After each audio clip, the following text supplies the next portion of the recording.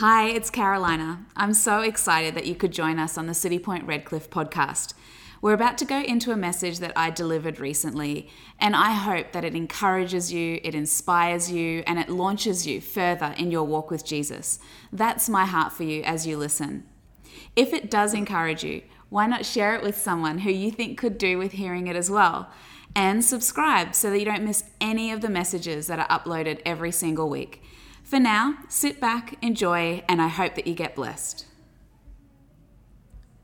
The upper room is our theme for this month, and it's a powerful theme. There's really so much that we could talk about in the upper room, and it's this concept of the secret place. It's a concept of putting God first. It's a concept of the unseen, that place where we are honed, where we are transformed, where we're empowered, where we're filled, where we transcend our own limitations because God moves in. The upper room, it's a place of empowerment. It's a place of transformation. It's a place we're supposed to dwell. It's not a place we visit just once a year. It's not like a pilgrimage we make to a temple once a year. It's our dwelling place, is the upper room. It's who we are. It's where we are. It's where we meet God. And you know, there are times where sometimes we may feel a little bit shy from going to the upper room. A little bit shy from maybe boldly coming into his presence. But the scripture tells us in Hebrews that we boldly enter his throne room. We boldly enter his throne room. We boldly come into the presence of God. We boldly walk into that space with him, knowing that he's there, knowing that we're welcome, knowing that he's wanting to meet with us there. And so we boldly go. In Hebrews 4:16, it says, "So let us come boldly before the throne of our gracious God. There we receive his mercy and find grace to help us when we need it the most." And today I want to talk about that concept, when we need it the most. You know, those times when you actually need God to come through. Those times when, I've said it before, God's all I've got. And it's funny that we would say that, right? Like, God's all I've got. If God's all you've got more than enough. You've actually got more than you need. And it's a precious place to be. But when we need it most, it says there in Hebrews that we go boldly into his presence. We go boldly into his presence. In Romans 8:28, it says, "We know that God causes everything to work together for good." He causes everything. Think about it. Think about the everything in your life going on right now. And when I look across the room and your stories, I know some of the bits of your everything. But the scripture promises that God works everything together for good. Everything that's going on in your life, he's got it. And he's working it out, and he's working it out for your good. The enemy would like you to come under it. The enemy would like you to feel overwhelmed. The enemy would like for you to sit in church and miss everything that's happening because you're thinking about the everything. But it says here, God works everything together for good, according to his purposes, for those who are called. And we're called. We're called by God. And so I want to tell you, it's all good. He's working it all out. He's always working it all out. And we just have to be in a place of trust and boldly know that I can come into his presence. I need to boldly go into the upper room so that I can get the grace I need when I need it the most. Because there are going to be times when you want God fighting for you. There are going to be times when you need supernatural help. Anyone? Or is it just me? There are going to be times where you need his strong hand to come through. There are going to be times where you're going to need him to pick you up and put you firmly on your feet again. There are going to be those times when you want to confidently walk into the throne room of God and receive the grace you need when you need it the most. I'm going to look today around the life of David. David is a remarkable character in the Bible, a phenomenal king, a phenomenal leader. But what I love about this man is that we get insight into why he was so amazing.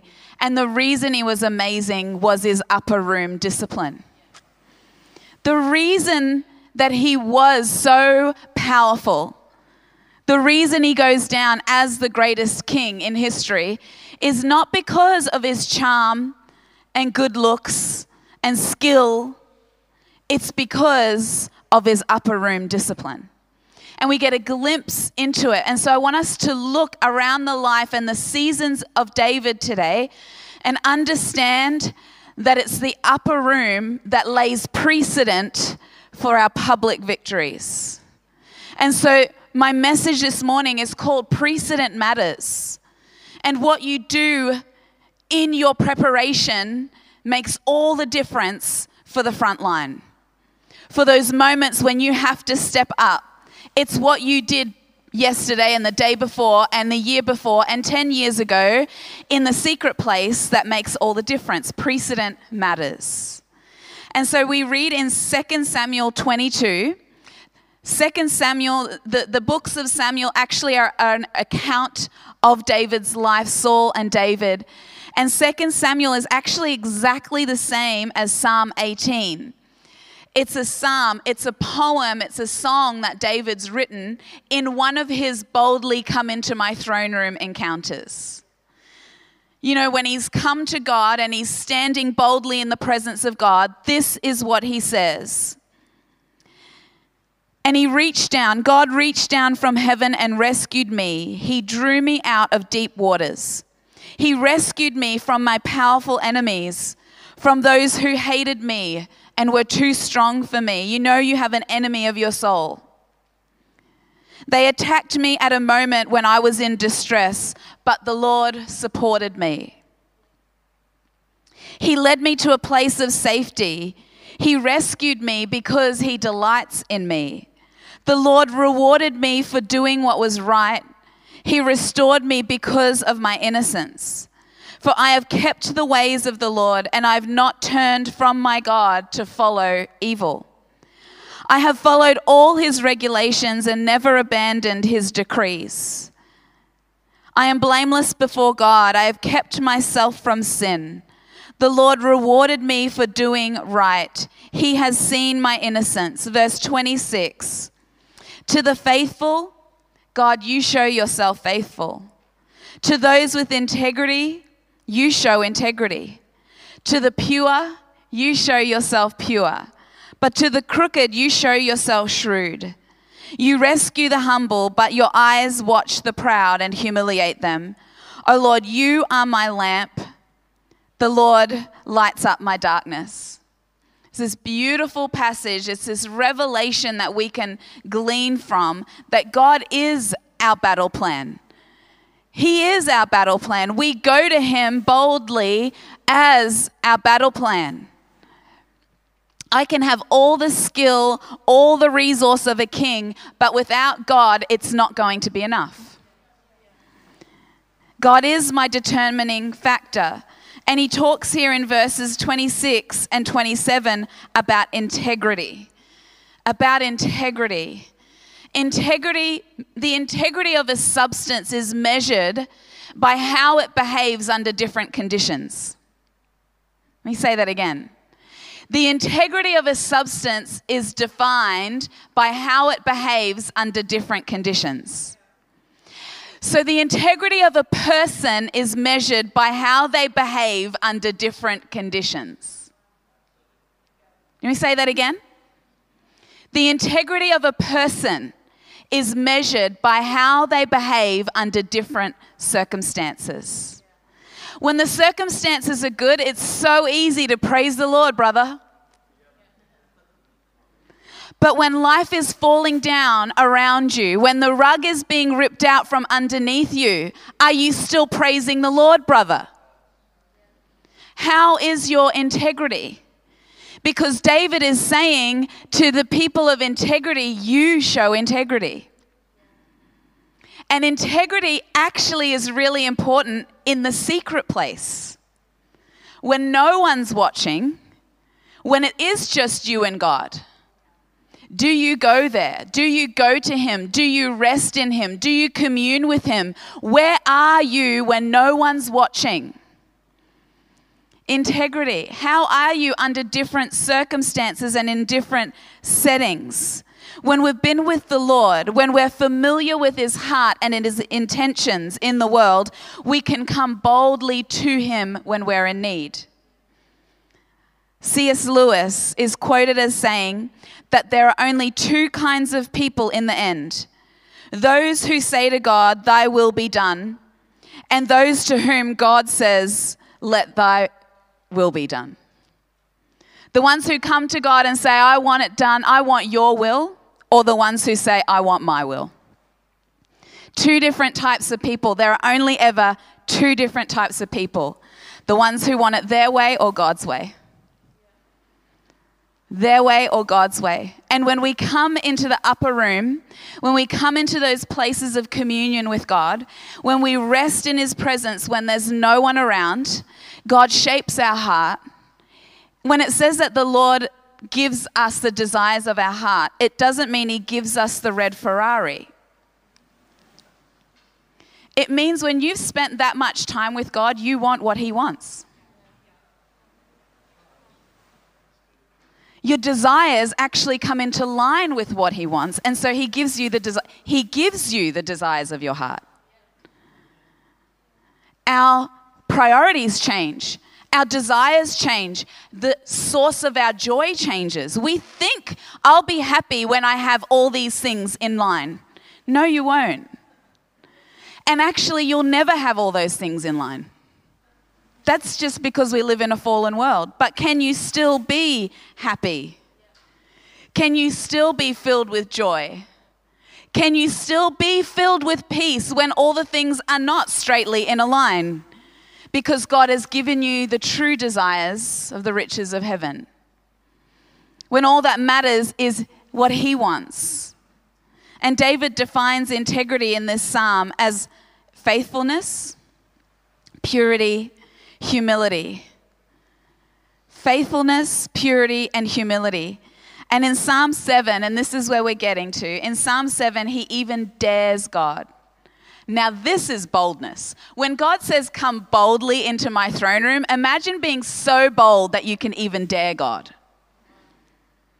You know God so well and you're so like this with him, and your purity is in his presence is at such a place where you can go, you know what? I dare you, God, because you and me are in sync and I want what you want. So it's actually time for you to prove yourself. And he says this in Psalm 7, verse 3-5. O Lord my God, if I've done wrong or if I'm guilty of injustice, if I've betrayed a friend or plundered my enemy without cause, then let my enemies capture me. Then let them trample me into the ground and drag my honor in the dust. How awesome is that? How awesome is it to be able to go to God and say, I dare you, God. If I have cheated someone, let them grind me down. If I have done something shameful, catch me out. I'll pay the price of that. It's amazing. It's absolutely amazing.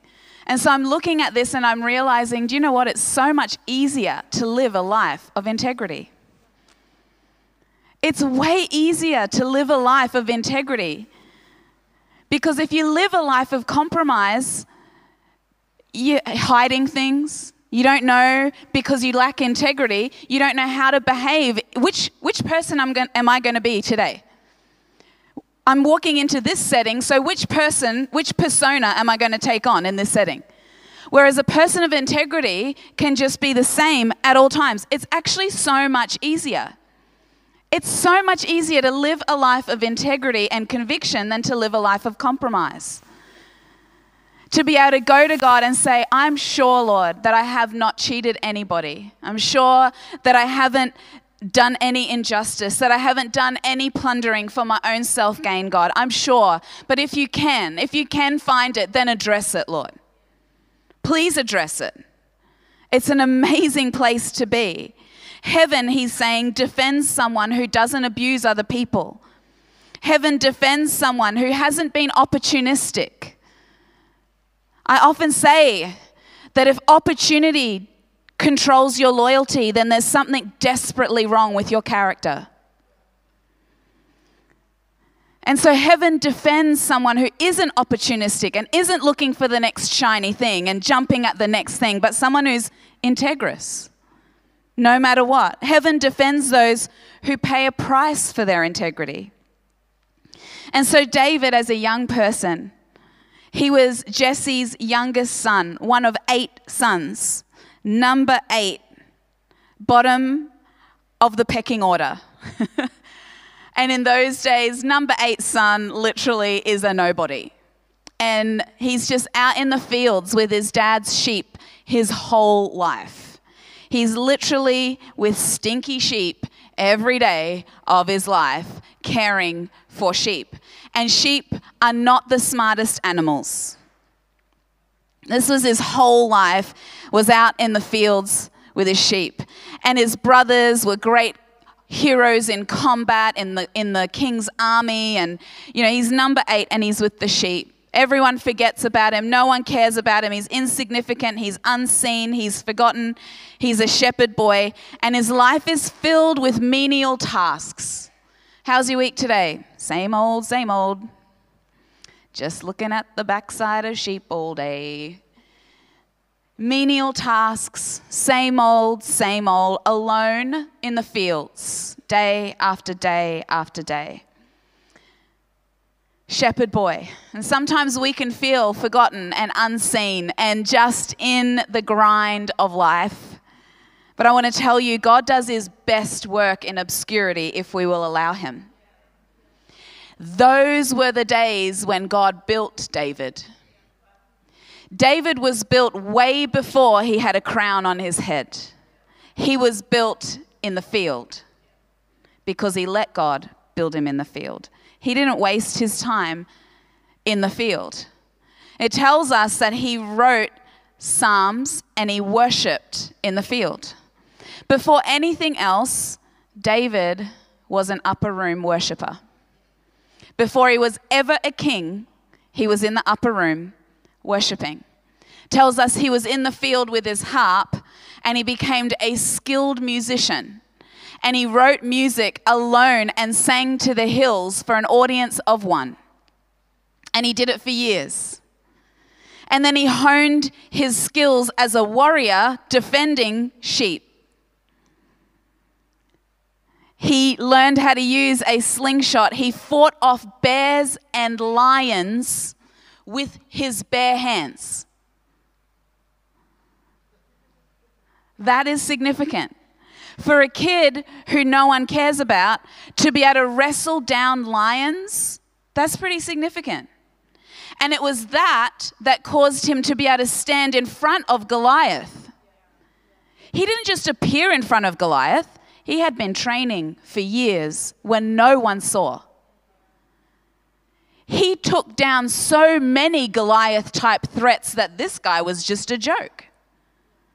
Imagine getting in front of your Goliath and being that confident. What's that going to take? It's going to take a lot of upper room time. A lot. And too many of us fall apart when Goliath turns up because we haven't done the lion and the bear when no one's watching. Too many of us let God fall to the wayside when a crown gets put on our head because we aren't actually worshippers first. And all that happens when no one cares about us and no one sees us and no one even knows what we're doing. All of our training happens in the upper room before we get anywhere. And suddenly you're an overnight success. No. There is no such thing as an overnight success in the kingdom of God. We may suddenly see you, but it took years to develop who you are. And it was you and God when no one cared about you, when no one saw you, when no one even knew the call of God on your life, and you allowed him to develop you when no one was watching. And then even when someone does identify you, because we see here that the prophet comes and he says to Jesse, "Where are your sons?" Because God wants to anoint the next king in place of Saul out of your sons. And so Jesse brings 7 sons out. And they're all burly. You know, they've got all their badges. They've got all their credentials. They all look amazing. And from the outside, whoa, like what a selection. And God says, no, no, no, no. 7 times, no. And Samuel's like, "Have you got any other sons?" And he's like, "Oh, that's right." Have you ever felt like the, "Oh, that's right" option? My whole life.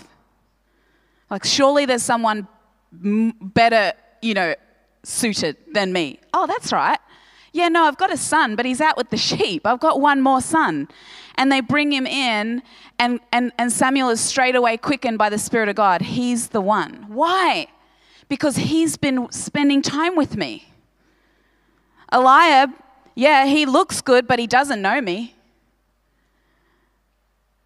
Yeah, he might look right, but he doesn't know me. I can't trust him with the kingdom, but I know David, because David spent years in my presence.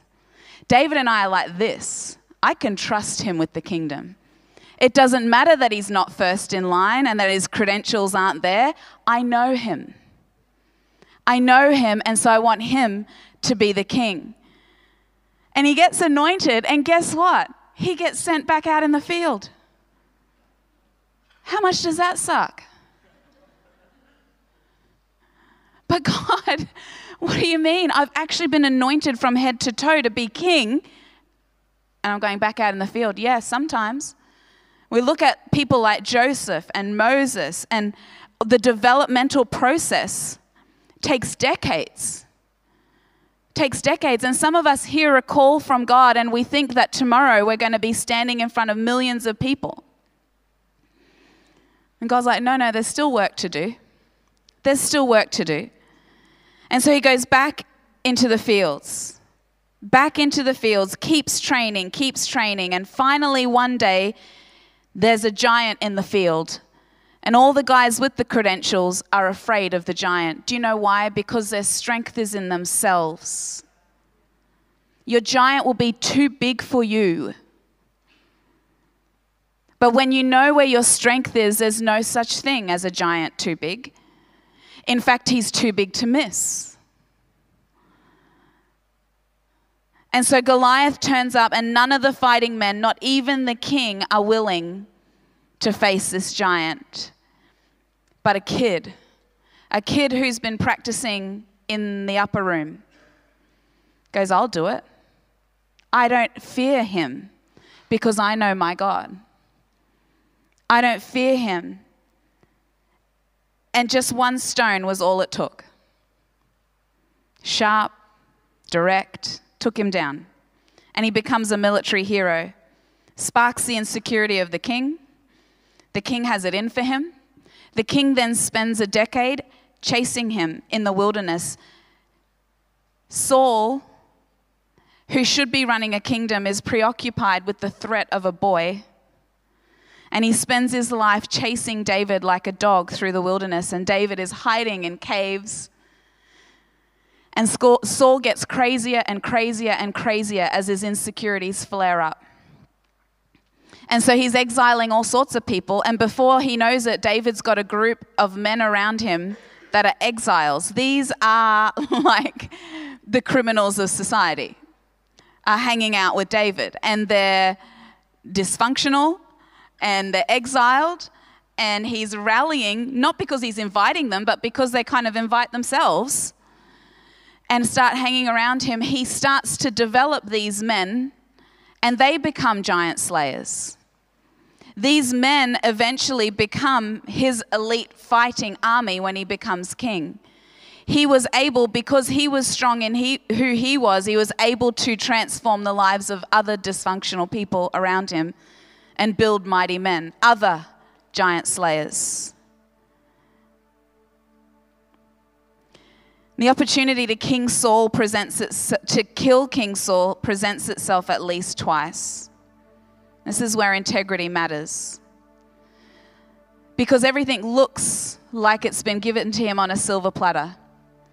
I've been anointed. I'm waiting to take the throne because I know God's anointed me for it. Saul is seemingly delivered into my hand. I could take his life right now and be king. And his men, all these crazy misfits, are counseling him that way. This is your opportunity. This is your moment. They say, God has delivered Saul into your hand. It makes sense in human thinking.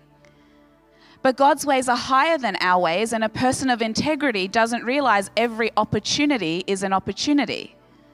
A person of integrity realizes that opportunities are sometimes traps. Sometimes it's better not to take a shiny opportunity. Sometimes it's a test. Sometimes it's a trap. And so David says, I will not lay my hand on the Lord's anointed. Well, he's anointed too, but I will not lay my hand on the Lord's anointed. Twice he has to face that test, and he passes both times. It's really important for us to be wise in order to have integrity, to not compromise in order to have integrity. All the experiences in his life, in the secret place, in that wrestle of the soul, set him up to be who God needed him to be in the nation of Israel, to set him up for the throne. Eventually, Saul and his 3 sons die in battle, and David becomes a king. 15 years of mistreatment. 15 years of mistreatment. Paying the price of integrity when no one was watching. When it wouldn't actually matter if he did cut a corner or sell out. But it did matter because precedent matters. It goes on and on. He then has a son who tries to take the throne from him. It doesn't end. Just because you're anointed, just because you have integrity, doesn't mean bad things won't happen. In fact, our generation, the reason we're all snowflakes is because we don't have the right theology for suffering. Bad things do happen to good people. What matters is our response. You can't control what will happen to you because you live in a fallen world. You can control your integrity. You can control your response in that heartbreaking situation. And if you allow it, that situation can make you even greater in the kingdom of God. That situation can make you even stronger. That situation may qualify you for an even bigger Goliath.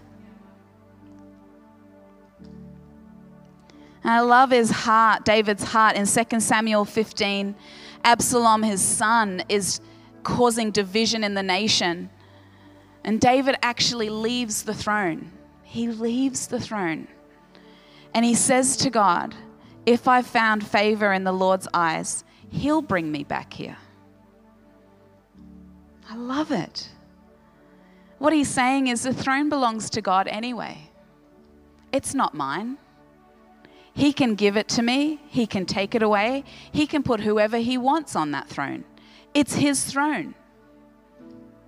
How funny is it, this thought?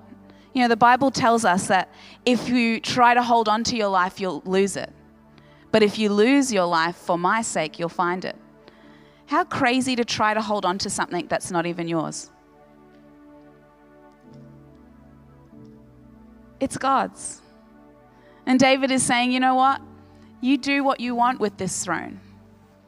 It's yours, God. I am not actually going to fight and claw my way into this throne. He willingly walks away from the throne when his son is doing the wrong thing. And he says, if God wants me in the throne, he'll bring me back to the throne. And he does. And David doesn't have to compromise his integrity.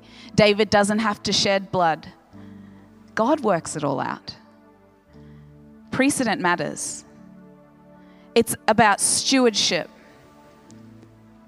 It's not a turf war. It's not a possessive, ugly battle between you and the next person.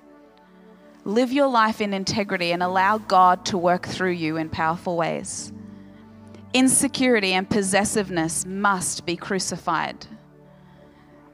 Destiny is not a destination, it's a journey, and every single step is taking you towards your future. In every respect, to rejection, to challenge, to hardship, you never know what's around the corner, but you can determine your response. And the best future strategy is integrity. God, I come boldly before you again, because we've spent time like this. And life is tough right now. Will you come to my defense? If there's anything in me, Lord, address it. Crucify it, please. I come boldly into your presence. And I know that precedent matters. Life will have its ups and downs, but I will come boldly into your presence because integrity is my best defense strategy. Paul Scanlon is quoted as saying, "Don't build a resource-rich life at the expense of relationships. If you do, you'll hit ceilings all the time." I can't express the degree of humility that is required to do this well. Just humility in the presence of God. Let Him be God. Come before Him with great integrity. Don't compromise. Live a life above reproach. And how will you be integrous this year when no one's watching? What are those things that maybe you need to address today, this week, to just bring before God and allow Him to minister to you so that you can come boldly?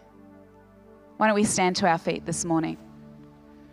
I think it's amazing. I was just praying this morning.